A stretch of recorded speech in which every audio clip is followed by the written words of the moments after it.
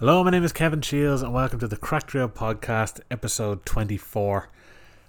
This has to be the longest break I've ever fucking taken, and it was unexpected. I was planning to do a lot of stuff throughout February and, well, this month mostly. Well, actually, I wonder, is this my longest? It feels like the longest. Probably because it was the start of January I did the last episode, and now I've moved on to this, but I had a few ideas to do, but I've just been very busy. Well, when I say busy, I mean I'm just too fucking tired to do it. Usually I'm like setting it all up and actually recording it and talking non-stop for up to 3 hours could be fucking exhausting. Although this won't be 3 hours, I hope. It nearly was, because I've ordered a fucking criminal amount of films since since I've last actually. I don't even think I talked about them, because I remember I intended on just doing a full episode on movies I bought, and even since the start of this year, because I took a bit of a break in January, but since the start of this year I had bought a joke amount of films, particularly with the fucking Indicator sale that was on there last week. And I even got stuff from Vinegar Syndrome, and I've just been basically mercilessly bumming my wallet to fucking shreds. So it's in a grotesque heap in the corner of the room with blood pouring out of its pockets. So it's not in good shape, but at least my movie watching experiences are in top shape. And a lot of the stuff I got too, I mean, it's definitely an even mix. I mean, I've been catching up.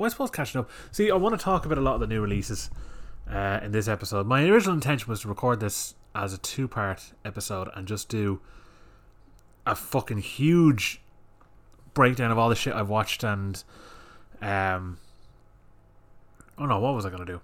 Oh yeah, I was going to just do the new releases and stuff like that, and then do a full episode just talking about all the stuff I bought. Which out of context sounds like the most braggy shit ever, but it's more just out of interest to people who might want to fucking hear. And then go through a lot of the stuff I watched, but it's fucking, I have to actually, I'm looking back through Letterboxd here, which is my kind of go-to, and just seeing all the fucking shit that I've watched, new stuff since the last episode. I'm trying to remember, did I watch any new releases before I actually released that fucking episode? Well, I did. I watched Night Stalker, which I don't remember if I talked about. Pieces of a Woman. Yeah, I kind of only talked about one or two. Actually, I'm pretty sure I said I talked about Pieces of a Woman. I also have gone off topic. I was talking about something else there a second ago, and I've already forgotten it. What happened was, maybe I mentioned it the last time, but In Search of Darkness, which, yeah, I did. I'm pretty sure I mentioned this on one of my very first episodes. 4.5 hour retrospective of 80s horror, which is just a fucking cum dream for me. So I was like, alright, this is going to be deadly. And I watched it and I did quite enjoy it, but I was saying to myself, I mean, even when I was 3 hours into the fucking thing, I was thinking, they have not even fucking tipped the surface of what you can fucking find with 80s horror. I thought they're not going to fucking fill this in 90 minutes left, and they didn't. So I was a bit let down by the first one. But they've since put out a second one, and they're on the way to bringing out a third one. And the second one is also 4.5 hours. Goes into a lot more of the cult stuff, talks about the Italian stuff as well, some new interviews and things like that. And I'm thinking, I would watch. I actually mentioned in my written review for the first one that it should be a 10-part series at about 90 minutes each. But I'm thinking now, I'd watch a 10-part series that's 4.5 hours each, because there's so much to fucking cover. And watching that documentary is just giving me the bug again to just not only catch up on 80s horror films that I've never seen, classics that I've always been interested in, but just getting all the ones that I like anyways. There's a lot of 80s horrors that I've watched over the years in some way, shape or form, and I don't have a decent special edition Blu-ray, let's say. So I'm just planning on just catching up on loads, and I bought a fuckload of 80s horror lately. But on top of that, I mean, it's a mix of 80s horror. I started getting, in the Indicator sale in particular, I started getting some of the Hammer box sets. So after listening to that, there was a podcast with Quentin Tarantino and Edgar Wright. It was done for Empire, and it's 3 hours of them just talking about British cinema. And I was like, fucking hell, there's so much shit here that sounds deadly I want to watch. Some of it, I can't say a lot would be just a flat out lie. There's a handful that I have heard of before, and a fucking mountain that I never heard of. And Scorsese actually was talking to Edgar Wright about it, and they were kind of trading a list back and forth of all the ones they'd recommend each other that they may not have seen. And every one of them sounds fucking interesting. So I was like, Jesus, I'm going to have to pick up some of them. So I got a lot of Hammer coming. A lot of 70s crime, American stuff. Obviously the horror stuff coming in. All the Vinegar Syndrome. Now I've really started to take to the trash a lot more again now.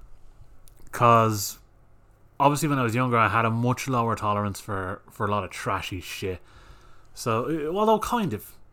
The video shop days, I'd spend a lot of that time just looking at the back of videos that are just... I was never going to be allowed rent, but they just look like crap action movies. Shitty thrillers, usually steamy erotic thrillers. But it'd either be them or it'd be like kind of really dumbass fucking action movies. Or often horror as well. And while I did have a soft spot for them at that age, just because it was more the allure of their 18s, I'm not allowed to see them. In my teenage years and a lot of my 20s, I was kind of... anything really fucking stupid I just didn't really have the stomach for. But in the last 5 or so years, say, I've come around to a lot more kind of dumb, trashier shit. And even in the just last like 6 months, it's just really hit the spot for me. Maybe it's because everything's so fucking miserable now with fucking COVID, which, by the way, is still going on. The entire life cycle of this podcast has been through fucking COVID as well, cunt. But I've just... any kind of trashy, silly movie I put on, I just had a fucking blast with. And in a lot of ways, it makes me want to revisit some stuff. There was one I watched a few years ago. Now, again, I've talked about before how I want to avoid letting... well, hype has never bothered me, but an idea of a film I have in my head. If I see some film that looks cool, it's like I've almost created a movie in my head. I want how good I want it to be. And then when I'm watching it, I'm kind of being automatically let down. That was an issue I had with a lot of films before. And why revisiting some films is always a good idea. But there was a movie... actually, when I went on I think I talked about the NC-17 rating before on this as well. I have to say that about everything I talk about, because I'm sure at some stage I've gotten some fucking stupid mention to it. But with the NC-17, particularly in the early 90s, once the LA riots happened, they were just... very anti-guns in a film, and any kind of like police violence or anything like that was always just frowned upon. And a lot of movies that didn't actually deserve to have that rating were given that rating because it just made them sound like they were fucking gorefest, especially when the NC-17 was stuff for like Evil Dead or stuff that had like hardcore sex in it, or like really brutal violence or language. Like Clerks has an NC-17, and that's because he says cunt like fucking 30 times and like lists all these fake porn titles. It's like, really, like, it's fucking... think of the shit you hear in Superbad and suddenly Clerks is worth 1917.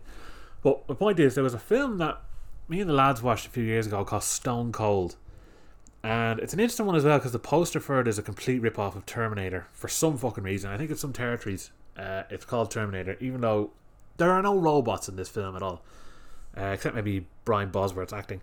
But Brian Bosworth was some fucking big linebacker unit fucking American footballer guy, and as anyone who was a beefcake back in the 80s and 90s, they were just like, put them in fucking action movies and see how they do. They threw him in a few. His career did not last long, but one of the ones he did where he's an undercover cop biker guy, he kind of looks like, he's like typical fucking outside the box sort of cop anyway. He looks like a daft fucker, and he's got a big huge iguana, and he just looks like a sap, but he's like the best cop there is. He goes undercover in a biker gang, and it's led by Lance Henriksen, who I'll watch fucking read the phone book.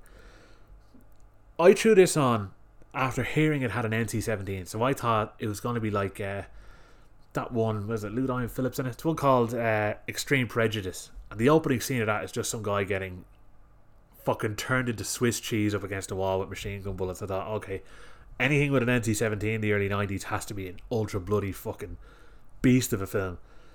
So me and the lads had this mindset. We threw on Stone Cold. We didn't realise it was kind of had that same sort of goofy atmosphere that like Cobra has, or cheesy 80s action movies had.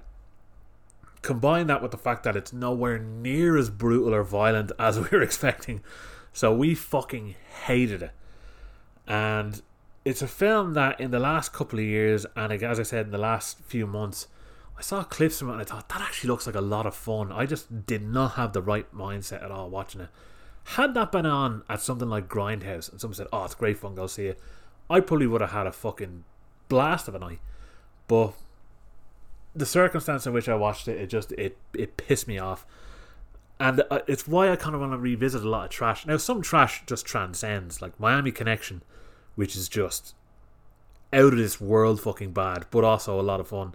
Samurai Cop doesn't really do as well on repeat units, but one that I absolutely loved, that the ending of it became a viral clip fucking over 10 years ago, back when eBaum's World and Contraband and all these were the video sites before YouTube fucking killed a lot of them. But it's a movie called Undefeatable, and it's the final fight scene from that. And Cynthia Rothrock's in it as well, and her American career is a bit weird. But she fucking, like, she was amazing in like Hong Kong, and then she comes to America and they're kind of just writing cruddy movies around her, and she's not really getting to show herself off properly as a fighter. She gets a bit of time in this one, but this film anyway, it's daft. It's really fucking stupid. It's corny, and it's dumb, and it's one of the most fun fucking trash movies out there. It's one of my favourite of the trash movies. But movies like that, I was just thinking to myself, like, I'd kill to have a nice collection of those. And Vinegar Syndrome, thankfully, have a good backlog of films like that in terms of action and horror. And Vinegar Syndrome are mad for porn. And there's actually a film I want to talk about as well that I got from there, which is a porn film. So it's probably the least fucking erotic porn film I've ever seen in my life too. It's fucking atrocious. But the fact is, Vinegar Syndrome are great for bringing back, that was the crunchiest chair move ever, by the way, so apologies for that. Their whole thing is, like, they, unlike a lot of other distributors, they restore stuff themselves, and they're all about film preservation. So they're gonna look their best. And they brought out a duology, which I bought, known as the Martial Law films. There's Martial Law 1 and 2, and Cynthia Rothrock's in both of them. And the first one has probably the biggest dick name you've ever heard in your life, Chad McQueen. You've never heard a name so fucking ankle spankery than that. But he was replaced by, I can't remember who the fucking other guy is. It sounds like Jeff Bezos, but I can't remember his fucking name. But in the second movie, he's replaced. But they're the kind of movies that I saw the boxes of back in the day and thought they looked like a lot of fun, but never got to see them. And then moody idiot teenage years kind of pushed me away from that kind of stuff. But getting to revisit them again now. So I watched it the other night, the two of them, or over 2 nights I should say, and fucking hell, they are just a blast. They're corny and stupid and fun, and I just know that if I fucking had the lads around with cans, or if I was in the cinema watching it with cans, it would just go down a fucking storm. So along with the Hammer and the fucking 80s horror and all this stuff, I've been building up a nice collection of trash. I had a copy of Raw Force arrive today, which Vinegar Syndrome also do, but I got the fucking 101 Films version. I kind of regret it because it's a bit bland in terms of the artwork on the inside and all. I thought it was going to have a slipcover and fucking booklet and all this shit, but it's pretty fucking bland. And they are kind of a bland label. Sometimes they can do well, but they're a bit fucking, they're not as exciting as, say, Vinegar Syndrome. Because Vinegar Syndrome, I'm talking, they put in real work. The artwork's deadly, the quality of the boxes and the slipcovers and all is like, the one for, what's it called, Martial Law in particular, it feels like a book nearly, the slipcase you're putting it into, rather than just thin ropey cardboard that Vestron and things like that do. But yeah, I've gone off on about 55 different topics as soon as I fucking started this. But I'll quickly talk about that porn film first and get that out of the way. And then I'm going to go through my letterbox here and just rifle off some of the fucking new stuff I've seen. Because, like I said, this is going to be a 2-part. Well, I'm not even going to record it in 2 parts now. I'm going to do the other episode probably tomorrow or the next day. But I just want to get an episode out there talking about some of the new stuff, and then just do a separate one where I talk about all the other bollocks that's going on. Because so much is fucking going on in the film world. Like, I am going to talk about the Schneider cut. Schneider or Schneider? Fucking hell, what's happened to my face? Snyder. Zack Snyder. Or Zack Schneider. Fuck it. His version of Justice League anyway I'm going to talk about. But things like that, and just how the industry's a piece of shit. I'd like to talk about a lot of the TV series. I've caught up on a good bit of TVs. I like WandaVision. I watched Your Honor. I watched Servant, which, fuck me, talk about a spiral into the ground of how shit that show went.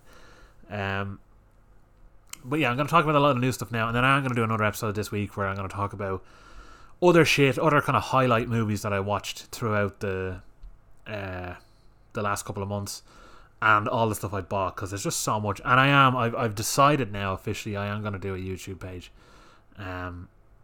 My method and how I do it, I'm not 100% with, because I don't enjoy being on camera at all, really. I'm very hyper aware of what way I'm fucking talking and looking and all kinds of shit, and I'm like, this pisses me off. So I'm half thinking of I want to do a sort of collection video. I was then debating, would I do it by label, would I do a full fucking 5-hour here's all my movies kind of thing. I haven't really decided yet, but I might actually just have it with a table in front of me, camera set up, and talk about a pile of films each time as they come in or something like that. I haven't fully decided yet, but it is going to happen, because even though I post a lot about the movies on Instagram, not even onto my fucking crack trail one, which I should. I might do a few just kind of like batch updates when I take a whole photo batch of all the Vinegar Syndrome stuff and whatever else. But I don't really get to talk about the movies too deeply, because it's going to just be a big essay written on that. So I'd be interested to actually go through them all and separate them by what I've seen and whatever else. But it is coming down the line. When, I don't know. I've talked about guests as well. I've been meaning to have Joe from the Lazy Dads on, Chris Weston, a writer from the UK, I was going to have on when I get around to these. And obviously I've been talking as well fucking about appearing on other podcasts for fucking ages. I still haven't gotten around to it either, but I do want to do all this shit, particularly this year, because I fucking failed completely at it last year. But another thing is the reason I didn't do a podcast for a while last month as well is that this actually ran out. My fucking what's the word? I can't think of the name of it. Podbean. It actually ran out for about 3 weeks, and I didn't realise, because I had it automatically set to update through Revolut, and Revolut wasn't topped up at the time, and I didn't get the notification that it didn't top up. So even if I had recorded something, I would have been all over the place trying to get it set up again. But it is back, and I have another year of shit to fucking force down your ears. But yeah, I'll quickly talk about this one, Corruption, because it came on my radar, pun half intended there, some stage about 3 or 4 years ago. Someone was talking about it. I remember seeing the poster, and your man on it, he's a porn star, he was a real actor. I think it's John Gillis or something like that. He was actually a genuine actor who couldn't get work, and they just said, here, look, he can put him in a porn film, and then that was his career. Which is, I'd say, it'd be quite disappointing if you're an actor and it's like, this is all I'm fucking good for. But there's a guy, I remember seeing the poster for it, and he looks exactly like Elliot Gould. And someone said, it's a porn film. I said, there's not a fucking way in hell there's a porn film with Elliot Gould in it. And I was going through Elliot Gould's IMDb, I was like, it's no film called Corruption here, what the fuck? And I said, no, that's not him. And eventually I found it, and the more I read into it, the more interesting it sounded, because there's a director called Roger Watkins, and he's actually only done porn films outside of his first movie, which is Last House on Dead End Street. And I've always known that as one of the kind of later entry video nasty types, and I think Vipco had a DVD of it or a video. I remember just hearing about it for years. One of those controversial horror films. For whatever reason, he couldn't get proper work after it, so he started making porn films. And while he wanted to do a Corruption, he decided to kind of go down an art house horror psychological crime movie that's also a porn film, and it's also none of that shit somehow. And I just heard people were saying, oh, it's fucking great, it's sleazy and fucking intense and all this stuff, and I thought, alright, if he can actually somehow blend porn and horror into something that doesn't come off as shite, like what's that cunt's name? There's this fucking director his movies are basically just big titty fucking goth girls sitting down in like leather with fake blood on them doing nothing, and he calls himself this like pseudo porno horror director, and he thinks he's the shit. He's got some fucking, it's a name even more lame than Lucifer Valentine, and I can't remember what the fuck it is now. He's a cunt either way, but it didn't look like it was going to be like that. Like, even when I tested the disc out, also a bonus, the disc I got actually has the only Blu-ray copy of The Last House on Dead End Street on it, because Vinegar Syndrome were restoring the film themselves. They restored it to 2K, and they didn't clean it up at all, so it's a grimy looking grindhouse movie. It looks cool, and they had plans to do a proper release of it, but they never did. So if you actually want to get that horror film, you have to buy this porn. But when I put it in, I was testing out, like, the music in it is like a rip-off of The Thing. Really kind of tense horror music. I thought, alright, this already looks deadly. It's beautifully shot as well. And there was this is it Afgha, I think it is, the type of film stock. It was the first ever American film to use that, and it looks amazing. So I thought, wow, this is really going to be something, a fucking unique experience, because rather than a a narrative film that has real sex in it, which there's tons of. Most fucking foreign art house movies tend to have that. This is an adult film with a plot in it, so I think it's going to be really interesting to see how it works. So it didn't live up to any of that. It has to be the least sexy fucking porn film ever made. See, the way it comes together, like the way it starts off was kind of weird as well. Like it felt like they were going for this like very serious crime drama sort of thing where it's in sleazy sex clubs, so it makes sense for the porn to be there. So like the first part in particular, this guy arrives and it's like there's these 3 rooms and each one is a different sex thing that he goes through, and I thought, okay, this is them manipulating him and this is how it's going to move into this and that. And it technically does do that, but after that it just cuts to another pointless sex scene. It's the most slow, horrible, fucking unenjoyable shit. They all look like they don't want to be there, and I was like, what the fuck is going on in this? Is this going to become the crime / horror / psychedelic fucking thriller it promised? And for fucking ages it doesn't. It just goes from one shitty sex scene to the next. Then there's this really amazing footage of New York, like slow-mo footage with Grand Central Station on, and I was like, okay, now it's starting to get interesting. Really interesting footage. Then it just cuts back to more crap porn, and I thought, fucking hell, this is actually becoming so tedious. And then it gets to a point where this is where I thought, okay, now it's really kicking in, because he gets brought to this really shady fucking place, and when you look through these peepholes there's a different sex act going on, and he looks into one of them and there's this guy in like a gimp mask getting whipped and all this shit, but the mask comes off and it's him, and he's like, how am I in there? And I'm thinking, okay, now this is where the psychological horror elements come in. It's going to be really interesting. That just doesn't come up ever again. And then there's a couple of more shitty sex scenes, some guy with a gun, and the credits were going up, and I thought, what the fuck was the point of any of this shit? I was so let down by it. I thought it was going to be something really fucking unique and different. I can give it its plaudits for doing something new. I know he hated making porn films, so I suppose he wanted to make the least sexy porn film on earth, and that's a success. But Jesus Christ, it was a tedious watch. It's only 79 minutes. I thought, this is never going to fucking end. Like, porn is the most boring shit ever when you're just watching it. I can tell you that much. But I am happy I've finally fucking seen the movie now after all these years of hearing about it. And I am happy to have a proper version of Last House on Dead End Street. So eager to see how that turns out. And luckily there's great resellability with Vinegar Syndrome stuff. So if Last House on Dead End Street's completely shit, I know I can sell this immediately for full price again. So it's not a dangerous investment.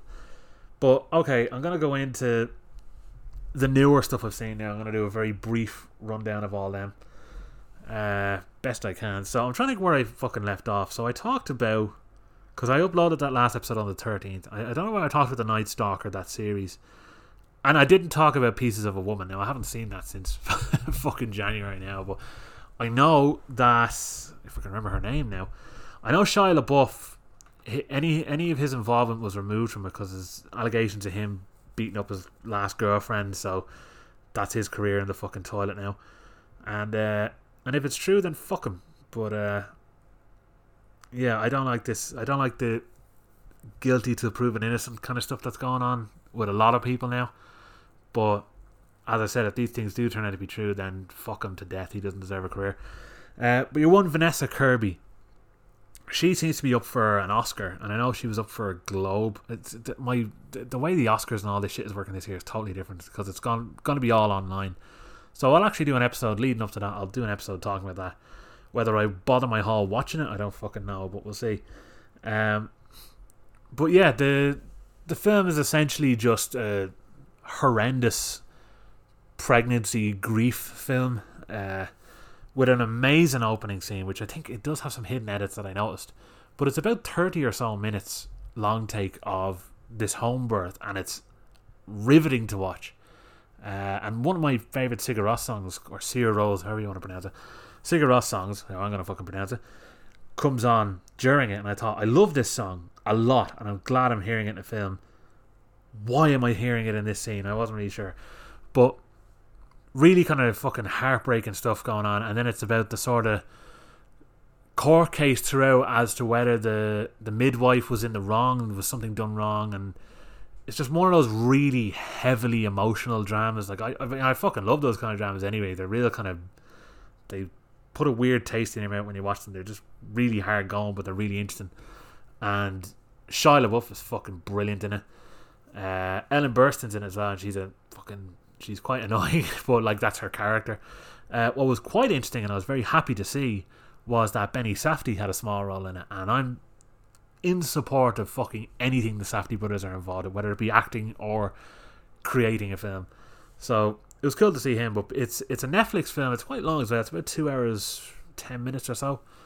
I can recommend it. I'd say it's the kind of film that if you've been involved with a miscarriage or a death during pregnancy, it's gonna be a fucking very, very difficult watch. But it is a worthwhile watch if you're into that kind of drama.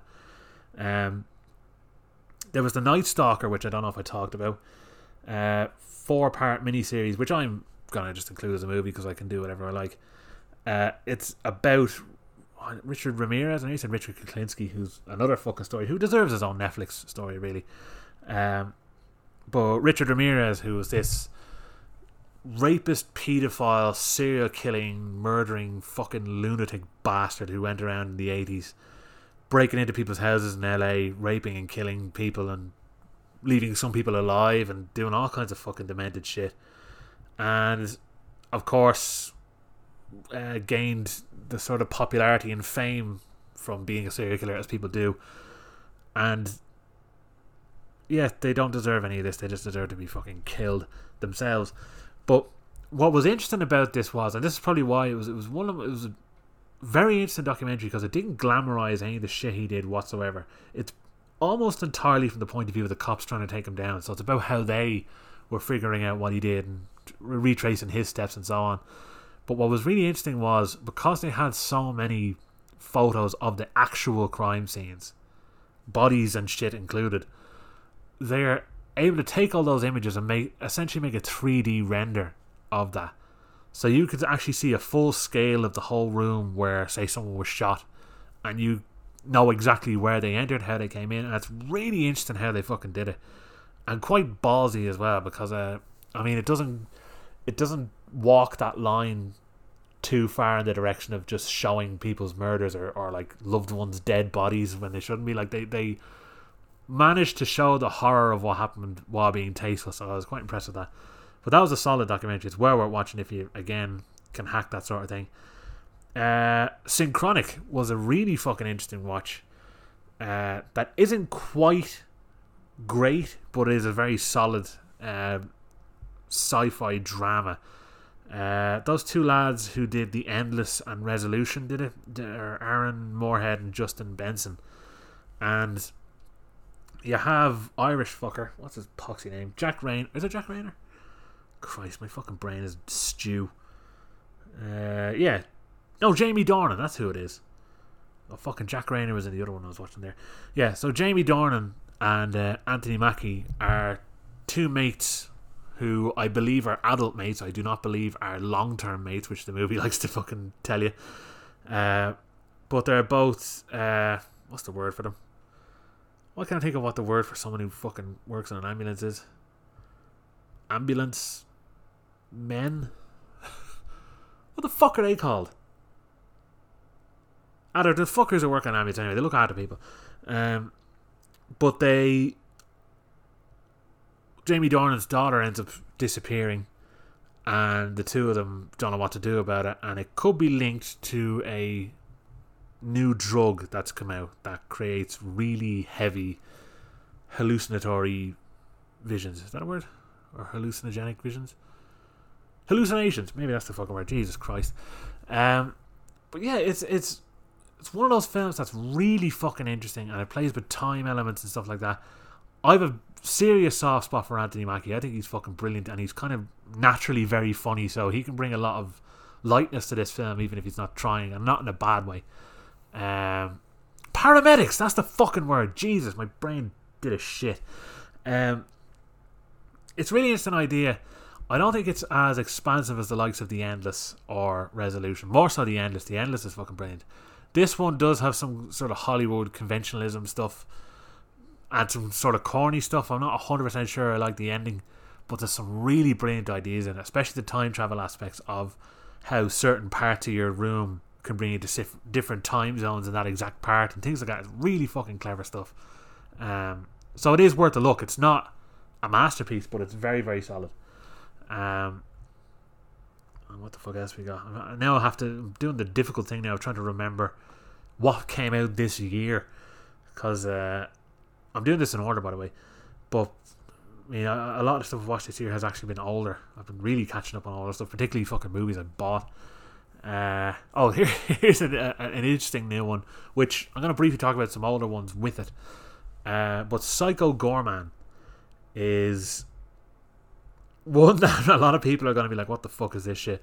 But it's a horror comedy, family film in a sense, adventure film, all kinds of shit, about these two little kids who play sort of fighting games and fantasy games on the road, and they come across this huge evil alien demon who wants to destroy worlds, but they come in possession of an item that means that they're in control of him. So he's ultra evil, wants to destroy and eliminate everything and hates everything, but he has to do what they say. So if they're like, you have to dress up as a dog, he's just angry, like, ugh, and he has to put on a fucking dog outfit. No, that doesn't happen in the film, but that's the type of thing it is. They're in full control of him, and it's essentially what it'd be like if two kids were in control of a massive demonic entity. What's great about it is it's at times hilarious. The guy who is Psycho Gorman is fucking gas. Nearly every line out of his mouth had me pissing myself laughing. The problem is the kids, particularly the girl in it, who, if you've seen Once Upon a Time in Hollywood, the girl in that would have been perfect in this, because she's already got loads of charm and she's really funny and would probably be able to pull this off well. Whereas the girl in this, even though I like that she's an asshole, like she's really mean spirited in it, I don't think she's a very good actress. So it hurt a lot of the jokes in it. It didn't quite work, and it's gory, it's silly, it's fun. I love the fucking practical effects in it, because they do a lot of stuff based on stuff like the 90s Power Rangers stuff, where there's big rubbery costumes, but they're really creative and interesting. And it's just the guys who made it. It's actually it's one of the guys of Astron 6. The guy Steve Kotansky. He did The Void, which I actually quite like as well. I think a lot of people were expecting something different with it. I went into it just expecting a horror, and I quite enjoyed what I got. And I was sick as balls watching it, so the fever dreams are great.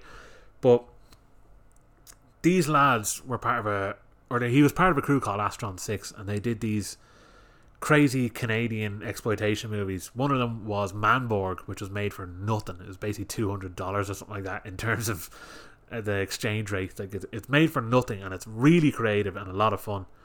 And they also did Father's Day, which, again, my mood for trashy over the top stuff wasn't the same. I was only talking with some lads recently about Hobo with a Shotgun, which I've always loved, and it was a bit of a comparison between the two, because they were around the same time when they came out. But Father's Day did nothing for me. I just didn't like it at all. Didn't get on board with how silly it was. But rewatching it recently, was pissing myself watching it. It's a lot of fucking funny stuff in it, and it's a lot of fun. So, but it's really extreme. I think a lot of people won't get on board with just how grotesque the amount of fucking male rape and brutal murder that goes on in it. For a movie that's that funny as well, it's a fucking mad one. But Psycho Gorman is a lot more accessible, and it's actually a lot of fun. It's no masterpiece. I much prefer Father's Day and Manborg. And The Editor I want to rewatch as well. That one also was really silly, but it kind of takes the piss out of Giallo movies, so that might be another good one to revisit. But yeah, the Astron 6 lads are a lot of fucking fun to watch, and this is one of the guys. They've broken up, unfortunately, and he's just one of them who's gone on to do his own thing now. So Psycho Gorman is a lot of fun, creative. You'll love the sort of art and animation style of the costumes and what's going on. Just the performances weigh it down, which is unfortunate. Promising Young Woman, which is seemingly up for a lot of fucking Oscars, which, as much as I enjoyed the film, it's not Oscar fucking worthy, I can say that much. But it has to be one of the most gut-punching, fucking irritating and highly entertaining it's a drama. It's also quite funny, and it's also nerve-wrackingly tense when it needs to be. But it's essentially her name now. Why is my fucking brain gone to shit? See, I haven't done this in so long. I haven't been yapping about films out loud that I can't remember names off the top of my head. Carrie Mulligan, though. She is someone who goes around and pretends to be absolutely shit-faced in nightclubs to lure out lads who will try to take advantage of someone in her position and basically make them pay for it. Now, that makes it sound like it's going to be like action-packed rape revenge thriller. It's not that. It goes about it in a very unusual, different and clever way. And the less I say about it, the better, because the more you get into it, the more you're in with these characters. It kind of becomes a bit funnier. It also becomes much darker, and it's really fucking clever. And there's a good cast in it too. It's great to see Clancy Brown, who plays her dad in it, and fucking hell, I'm so used to seeing him playing fucking sergeants or demons or villains or something, that it was cool to just see him play just a friendly, nice father in it. You also got the likes of Alison Brie and Bo Burnham, who gives a fucking brilliant performance as well. So I'm really glad his career is fucking taken off too, because obviously he started out on YouTube doing goofy songs, then became goofy comedian, then became very profound comedian, then high-end director after he made 8th Grade, and now a fucking top actor. So he's really doing something fucking good. But yeah, the less I say about that, the better. I think, as I said, it's excellent. It's well worth the watch. It's one of the best of this year. But I feel like with the amount of limited movies that are coming out now, I feel like movies that are quite good and decent are going to be pushed to the forefront for the Oscars. But then again, a movie like that, I'm fucking glad it's getting some Oscar attention, because normally fucking no one would look at a film like this and put it near the Oscars. So maybe it is a bit of a blessing that movies that would normally be sidelined are getting picked up for Oscar nominations. It's also important to remember that the Oscars can suck my fucking dick and is a pile of shite. Next film is The Little Things, which is far from a masterpiece, and the more I think about it, I like it less, but I still enjoyed it a bit. And it's a 90s set gritty crime thriller which tries to be a bit like Seven but doesn't quite get there, and it's really fucking ropey in terms of where the story goes. The last act of it is actually a shambles, but I love the tension of everything leading up to it. And this was the first of the Warner Brothers films to be released through HBO Max, which I talked about before, which was a big fucking thing for the movie industry. So it started off with this now. The director has a great name, John Lee Hancock, so he's just every signature ever. But you have the likes of Denzel Washington and Rami Malek in it, and you have Jared Leto as a potential serial killer who goes for a very Manson-esque over-the-top performance, which it is quite scenery chewing, and Mark Kermode put it quite well, saying that he overdosed on acting pills, which I agree with in a lot of circumstances. But I quite enjoyed him in it. The problem is, it's just, first of all, he's in it. You know he's in it. He's on all the posters. His name is out there. That would have been a great moment for when he comes on the screen. Like, oh shit, there's Jared Leto. I wasn't expecting him to be in it. But every bit of fucking publicity for this film has forced the fact that he's in it to you. So it's a bit disappointing that it gets rid of that. But the actual look of the film is great. It's got a really ugly, visceral looking fucking shithole tone. Like the crime scenes in it aren't pretty. There's nothing stylish about them. They're ugly as fuck. And as I said, there is good tension to it. I think Rami Malek, I don't rate him that much anyway, and I don't think he puts in a wonderful performance here. So he does kind of weigh it down as well. But it's a hard one to recommend, because it's a good way to spend. It's about 2 hours 10 minutes. It's a good way to spend that time, but it's not high priority. There's better films out there. Promising Young Woman, for example. If that's available, go watch that instead, because it is better. Saint Maud, was that last year? Fuck, that might have been last year. If that's the case, then I've fucked up the order of my fucking films on what's it called? Facebook, which by the way I started uploading my fucking reviews there. I've been doing them all on Letterboxd, and I just get so fucking sidetracked and not upload them to Facebook. So there's a plethora of them going up, and that have gone up. But I'm gonna just check now because Saint Maud might have been last year, and if it was, then I have made a terrible mistake, and the order of my thing is fucked up, and that's something that may only bother me. It was last year, so I'm gonna have to fucking undo that now. But yeah, Saint Maud is great, but I'm not going to talk about it now. What are some fucking other new ones here?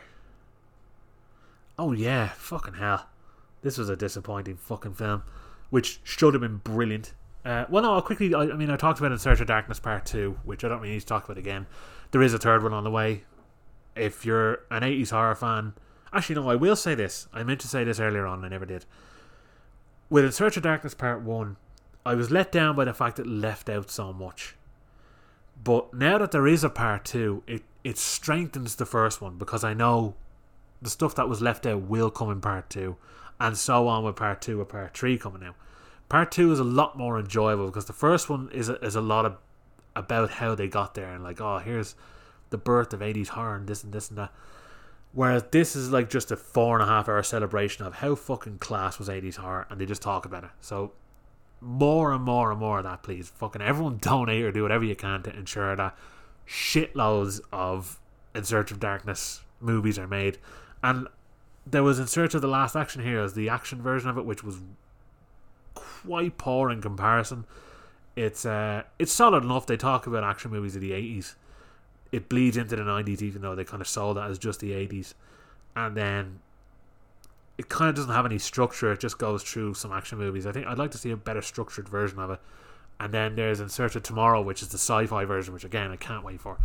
But yeah, the one here that disappointed me to fuck is Willy's Wonderland.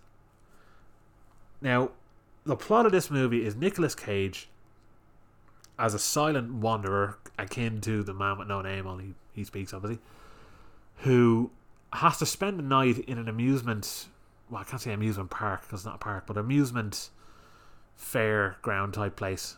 No, that's not even right. What the fuck would you call this place? Like a Chuck E. Cheese fucking place in America. Basically a fucking shit restaurant with shitty fucking animatronic puppets. But he has to spend the night in there tidying the place up, and throughout the night these things come to life and try to kill him, and he has to kill them. On paper, that is fucking brilliant. On screen, it is so fucking boring, and it's one of the ugliest looking fucking movies all year. There was no colour correction done whatsoever, which is very much needed, particularly with digital filmmaking. And this movie looks like that grey pile of navy shite smeared across your fucking eyes. On top of that, you have it looks cheap, it feels cheap, the effects are bad. There's one good kill in the whole movie, really, and the idea of it, I love that Nicolas Cage is in it. He's clearly having fun. I love that after he kills one of them, he just goes back to clean the place up like nothing happened, and takes his regular breaks that he has scheduled for himself too, which I found quite fun. But They shoehorn in this terrible backstory and this group of teens that had to break in who you're following around for more than they need to. Realistically, this is a fucking, at most, half an hour short. Like, at most, you'd really want to fucking drag it out. Really, you could actually make it 10 minutes. And just have Nicolas Cage in there battering a lot of these fucking monsters. And it would be a lot of fun. But instead, they had to try expand it and really drag out the runtime. The fucking animatronic cunts in it are not even animatronic. They're just dickheads in suits.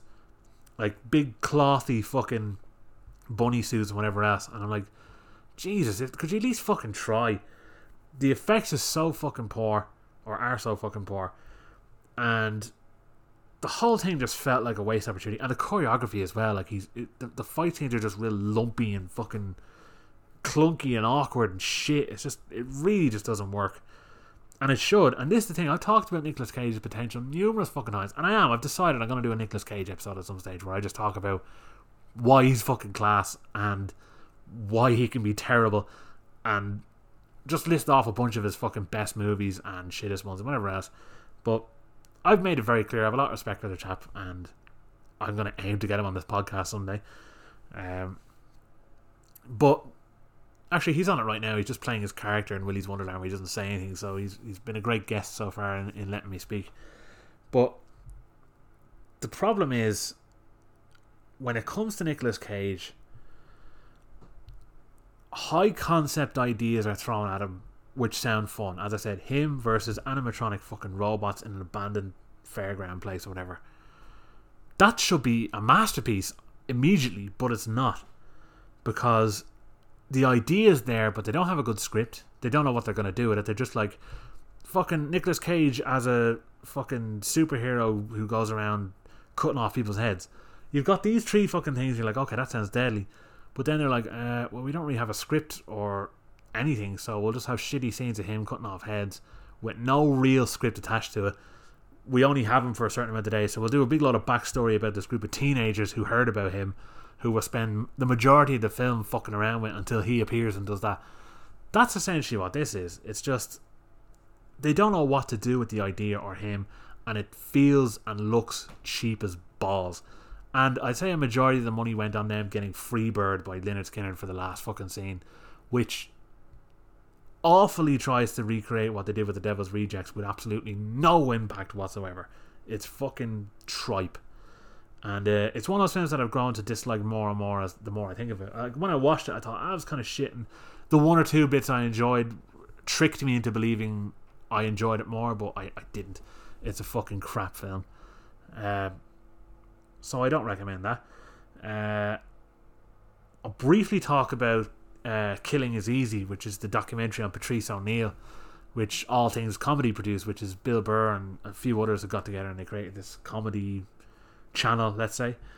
And they essentially brought out this documentary to commemorate, was commemorate the word? Remember? Memorialise? I don't know. Talk about Patrice O'Neill. I think it's just over 10 years after his death, or about 10 years. So I got to kind of talk about his come up through Boston as kind of the only black comedian around at the time, and people were like, what the fuck, like, this is very out of place, whatever, and he was just killing it. And he never really reached that level of fame. He reminds me a bit of Hicks in that sense. I mean, he was bigger than him due to where he performed, and he kind of got a better chance, but it's the same sort of thing where he never reached, say, Kevin Hart level fame, which he could have easily. But Patrice O'Neill, there was no one like him. Like, he fucking had balls of fucking platinum. And there's a lot of clips of him on different shows. Like, he was always one for calling out comedians and hack comedians and almost forcing people to be better by calling out how shit they are. And I remember there was like about 12 hours someone pieced together of him on Opie and Anthony's radio show, just talking about movies, and he fucking knew his shit as well. Now, I disagree with him on a lot of stuff, but when he knows about good acting and things like that, and he's got a sharp eye for it. He's just fucking really good. As a documentary, it's solid. It kind of goes through the basics, probably leaves out a lot, and it paints a nice picture of him, even though he could be an arsehole when he wanted to. But it shows that the type of person he is, and it's exactly the type of thing he'd like in terms of how they're talking about him, because they're all giving him shit. So, if you're a Patrice O'Neill fan, you'll absolutely love it. You probably won't get anything new out of it, but it is enjoyable. And if you've never heard of him, hopefully it'll introduce you to his stuff and encourage you to fucking see more. So yeah, there's a couple more that I'm going to talk about now, so I'll try to fucking remember them. One of them is one that I've had my eye on for a while now, and I'm quite a fan of Joe Carnahan. I actually enjoyed virtually everything he's been involved in. And this one was on my radar for a while, and it has a lot of things that appeal to me. First of all, it has Frank Grillo in it, who I think is class. He's done some shit movies, but I like him. I think he's always good and gives 110%. And he's a solid action hero who doesn't seem to get enough fucking credit. It has Naomi Watts, who I like. It has Will Sasso in a mostly kind of weird tough guy role. It's interesting to see him in a bigger movie. And of course, Mel Gibson.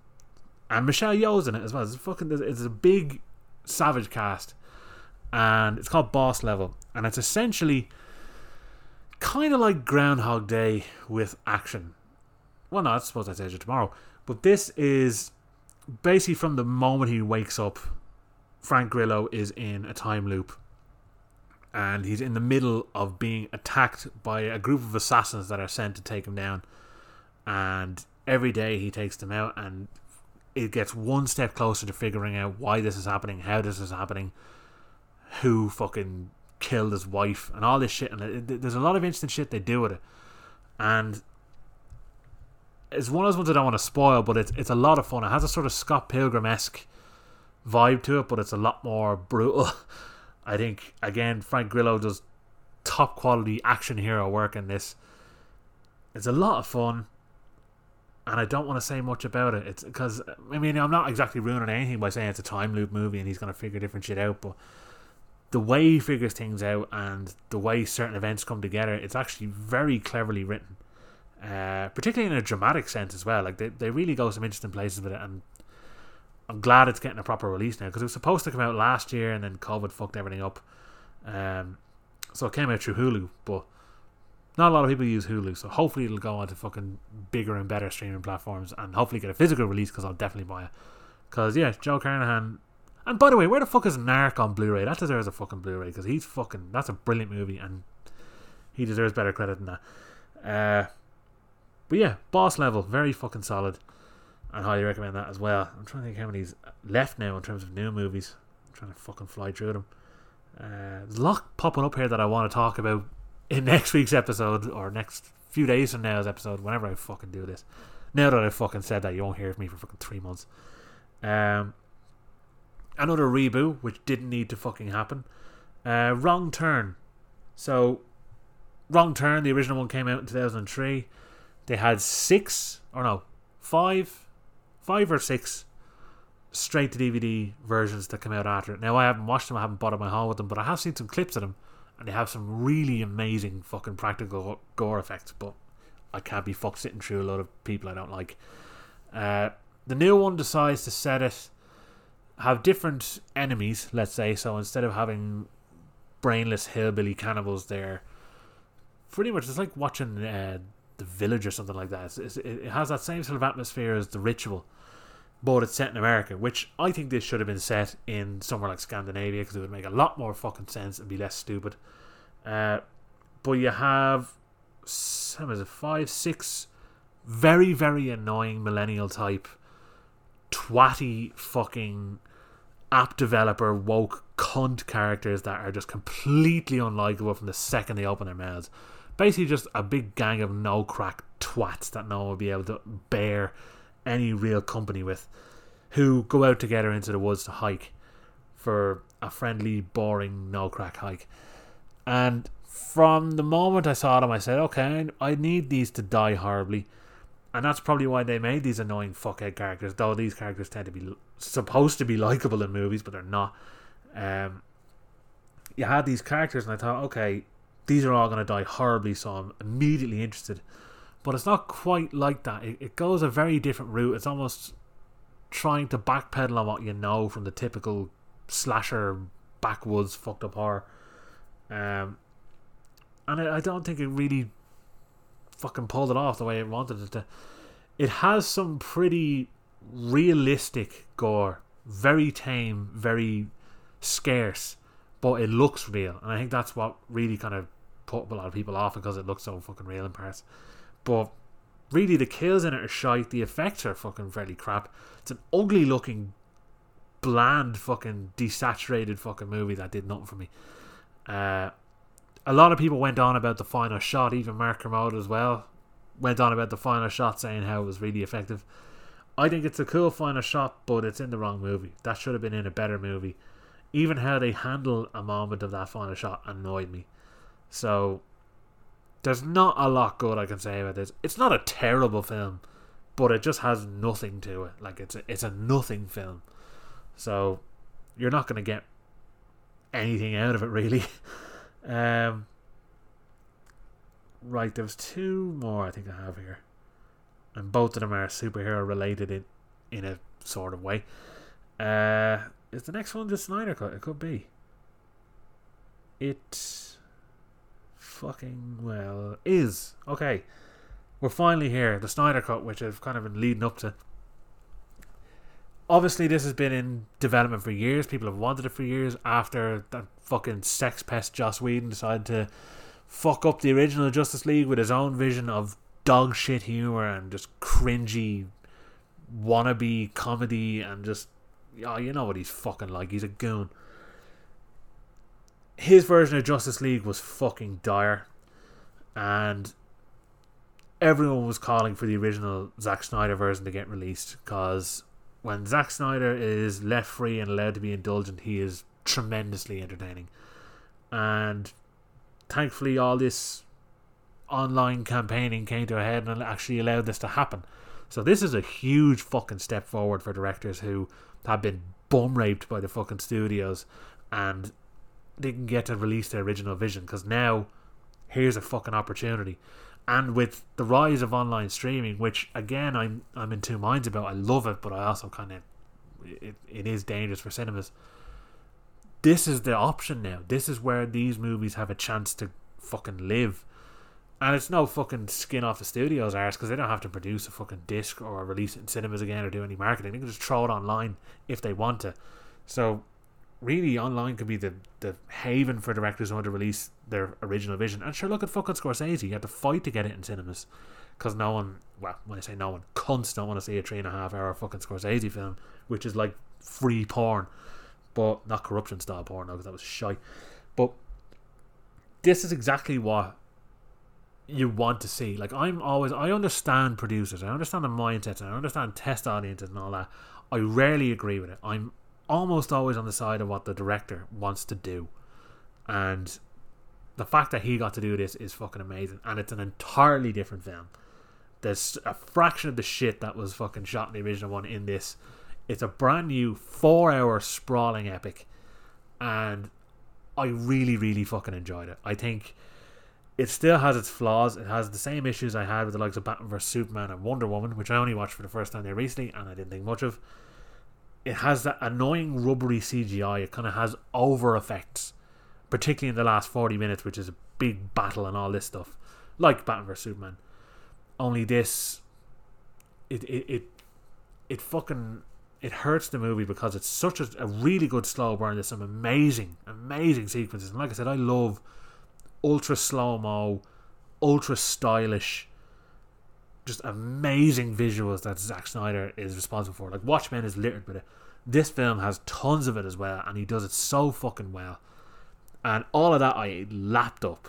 And even the music stuff, there's loads of Nick Cave in it, and it cuts out like some gnarly guitar music for when Aquaman's walking around, and replace it with like somber Nick Cave, which adds so much more to the fucking scene, I thought.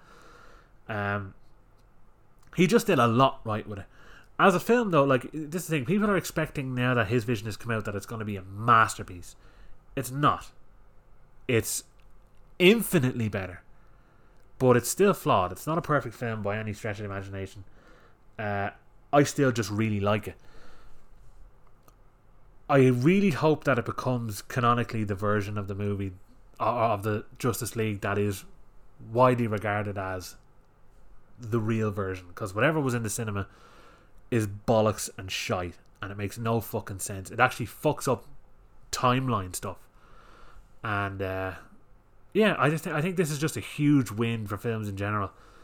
As I said, it's not the masterpiece people are expecting it to be. It lives up to a lot of hype. It lives up to the fact that it was going to be better and that it's the original vision, but as I said, it isn't fucking Infinity War.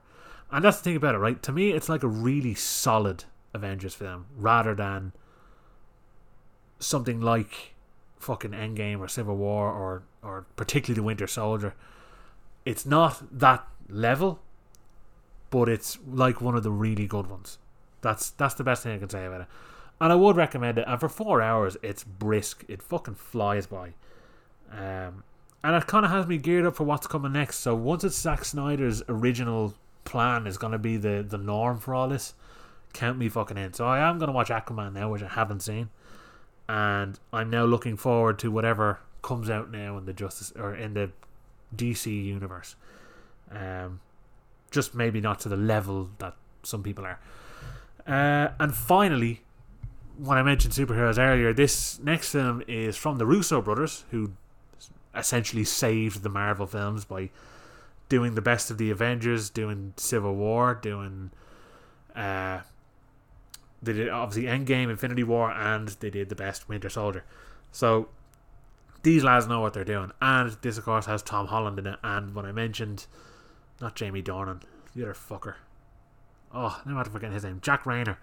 he appears in this as well. But the idea is, instead of doing a big sprawling action-packed fucking superhero movie again, they've decided to go down and do a really bleak but exciting, like in a Goodfellas-y way, addiction drama, which follows Tom Holland as smart college student who ends up joining the Iraq War in the early 2000s and comes back and is completely fucking shell-shocked and decides to turn to heroin, and him and his girlfriend go down a very, very dark path and what they have to do to try and get money for it. So it's about 2 hours 20 minutes. There is a good section of the war in the middle, but the majority of the film is essentially following him on his downward spiral, and it's actually fucking quite compelling. It's very well done.